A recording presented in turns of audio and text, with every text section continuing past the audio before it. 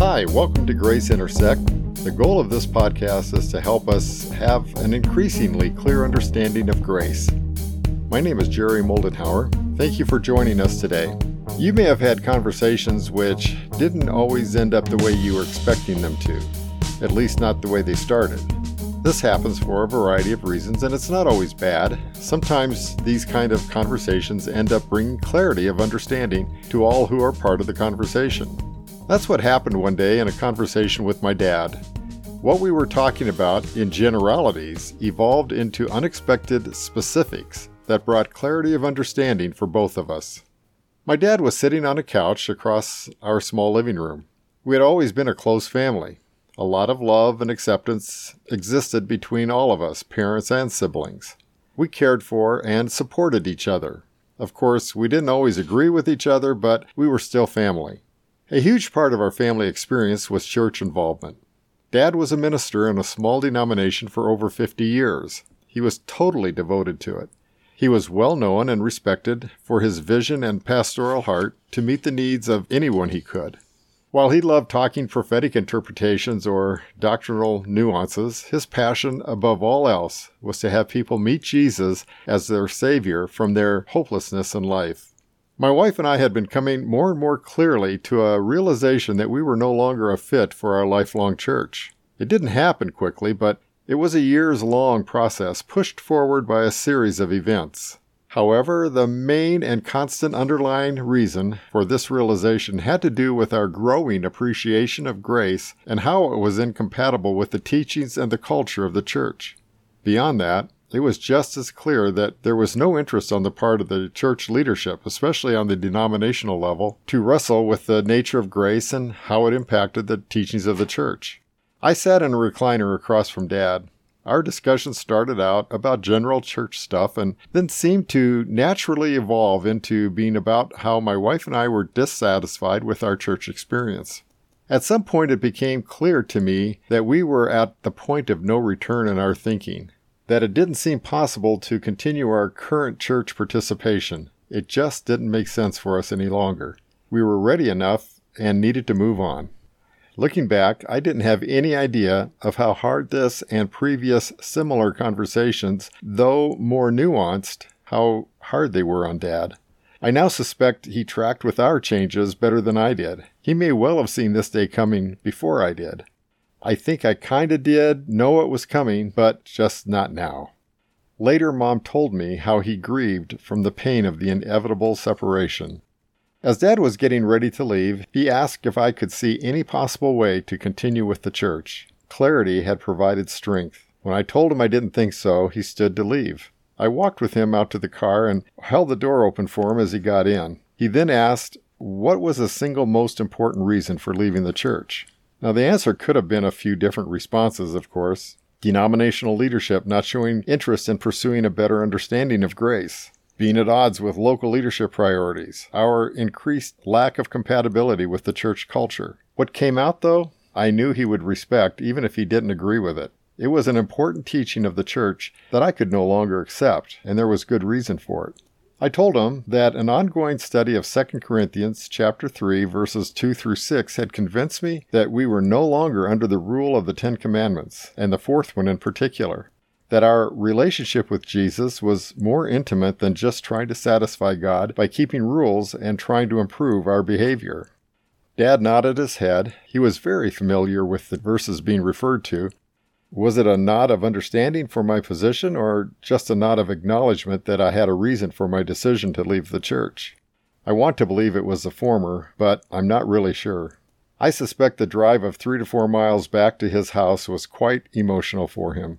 While this decision didn't change our love and joy of relationship in the family, it did change our priorities and activities. We were no longer a family that did a common church together, and that was a death of sorts, and we were all grieving a significant loss. Thankfully, we were all practicing grace with each other. Interestingly, I don't remember Dad and I having any doctrinal discussions after that time. If we did, I just don't have a recollection of them. Dad did show genuine interest in our journey of finding churches that would be more compatible with our understanding of grace. He would go to our church with us on an occasion and never expressed any judgmental attitude toward it. That's how it was with the family. The pain of church separation could be severe and was, but it wasn't going to diminish the love and support of each other. That's who we were as a family. Maybe you can relate to some part of this story. When you begin to see new truth that is so impacting that you must pursue it, even at the cost of the status quo, it puts you on a journey without a map. You may not know exactly where you are going or even how you're going to get to wherever it is you're going. It may seem so nebulous, uncertain, but also necessary. You are exploring good and important new territories with a faith that God is leading somewhere. And there are a lot of questions and discoveries to be made along the way. At this point, I didn't realize what was really happening, but looking back, all of the searching was really about getting to know Jesus. The Holy Spirit was exposing my wife and me to whole new ways of seeing Jesus. We were getting greater glimpses of His freedom for us, our completeness in Him, how we thoroughly enthrall Him. We were beginning to experience the abundant life Jesus wants us to have. Because the verses I shared with Dad were so powerful in cementing our decision to leave the church, I think it would be good to revisit them. If you come from a similar church background, you may have thought about these verses as well and wondered how they fit for you. Here is what they mean to me. From the New English Translation of 2 Corinthians 3, 2 through 13, and 17 and 18. So verses 2 and 3. You yourselves are our letter, written on our hearts, known and read by everyone, revealing that you are a letter of Christ, delivered by us, written not with ink, but by the Spirit of the living God, not on stone tablets, but on tablets of human hearts. See what that says? As Christians, our lives are expressions of the Spirit of the living God. This is only possible through the Holy Spirit. And it specifically references the Ten Commandments as not being our expression of God. It's really pretty clear, but our conditioning can cloud our ability to see it. God's Spirit in our hearts specifically eliminates the Ten Commandments as being needed. This can be very hard to accept until we understand that we are trading trust in rules for trust in relationship. There will be much more about this in future episodes. Verse 4, now we have such confidence in God through Christ. Notice that it says our confidence in God is through Jesus, which suggests it's not in ourselves, not in the Ten Commandments. We can trust in God and what He has done for us and in us. Verse 5, not that we are adequate in ourselves to consider anything as if it were coming from ourselves, but our adequacy is from God. Does this make it clear or what? We are not, nor ever can be, adequate in and of ourselves to express God. Trusting ourselves is not an option. Only His adequacy, given to us by Him through Jesus, can enable us to express God in our lives. No wonder so many of us Christians are a real mess. We keep trying to do it ourselves. Sometimes we may even ask for help. You know what I mean. Verse 6, who made us adequate to be servants of a new covenant, not based on the letter, but on the Spirit. For the letter kills, but the Spirit gives life. So through Jesus, we are qualified to share the good news, the gospel of the new covenant. The new covenant is not a covenant based on rules. Why? Because the result of depending on rules is death. No one, none of us, can keep those rules perfectly enough. But because of Jesus, we are qualified to share the Spirit of God and His good news. News that gives life. I think this is really powerful stuff. Verses 7 through 11.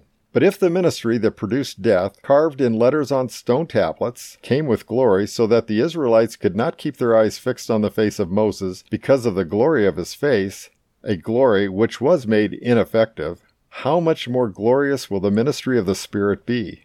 For if there was glory in the ministry that produced condemnation, how much more does the Spirit that produces righteousness excel in glory? For indeed, what had been glorious now has no glory, because of the tremendously greater glory of what replaced it. For if what was made ineffective came with glory, how much more has what remains come in glory? How in the world did I miss it all these years? It seems so clear now. Are you getting this, if you haven't already? The Ten Commandments results in death. Attempting to adhere to them produces condemnation. There is no human way to keep all the Ten Commandments perfectly throughout all our lifetimes. They have been replaced with something much more glorious, the Holy Spirit in us. Notice, the Holy Spirit produces righteousness in us, and the result is glorious. I had no clue I was righteous. My behaviors, the rules I kept breaking, were constantly condemning me. But he says that I am righteous because, through Jesus, the Holy Spirit is in me. Verses 17 and 18. Now the Lord is the Spirit, and where the Spirit of the Lord is, there is freedom. And we all, with unveiled faces, reflecting the glory of the Lord, are being transformed into the same image from one degree of glory to another, which is from the Lord, who is the Holy Spirit. Have more welcoming words been spoken? Where the Spirit of the Lord is present, there is freedom. What? No bondage of the 10 Commandments or the other 600+ laws in the Old Covenant? You mean to tell me that the Holy Spirit within me gives me the freedom to live as I want? How is that possible? It is so easy to say, but that's just the rules talking. They are nothing compared to the Holy Spirit. Notice the implied relationship aspect of this freedom. When the Holy Spirit has given me a new heart and is living within me, my deepest desire is to live in a love relationship with Jesus. What happens in a love relationship? Well, there is sharing. There is growing. With Jesus, a meaningful life with Him is the most fulfilling aspect of living. Think about this. What is your relationship to the 10 Commandments? And how satisfying is it? How do you even decide to answer that? Is it risky to discard them as requirements for living? Some who are not Christians also have their own rules. How complete are they for living? Do they define your personality? How well do you live up to your own rules? Do you expect others to live up to them also? And how disappointing is that? Feel free to pause the podcast for as long as necessary to process these questions. After all, it is your life you are now thinking about, and that is worth taking time to process. Here are a couple more questions. What is your deepest love relationship? And then think about this. In what way do you experience freedom in that relationship? In the next episode, we are going to develop the concept of rules and/or relationships much more fully. Thank you for listening today. My name is Jerry Moldenhauer, and this is the Grace Intersect Podcast. And as we process together, please know your thoughts and/or questions are always welcome. Comments may be made at the graceintersect.com website or by emailing comments@graceintersect.com. Have a great day.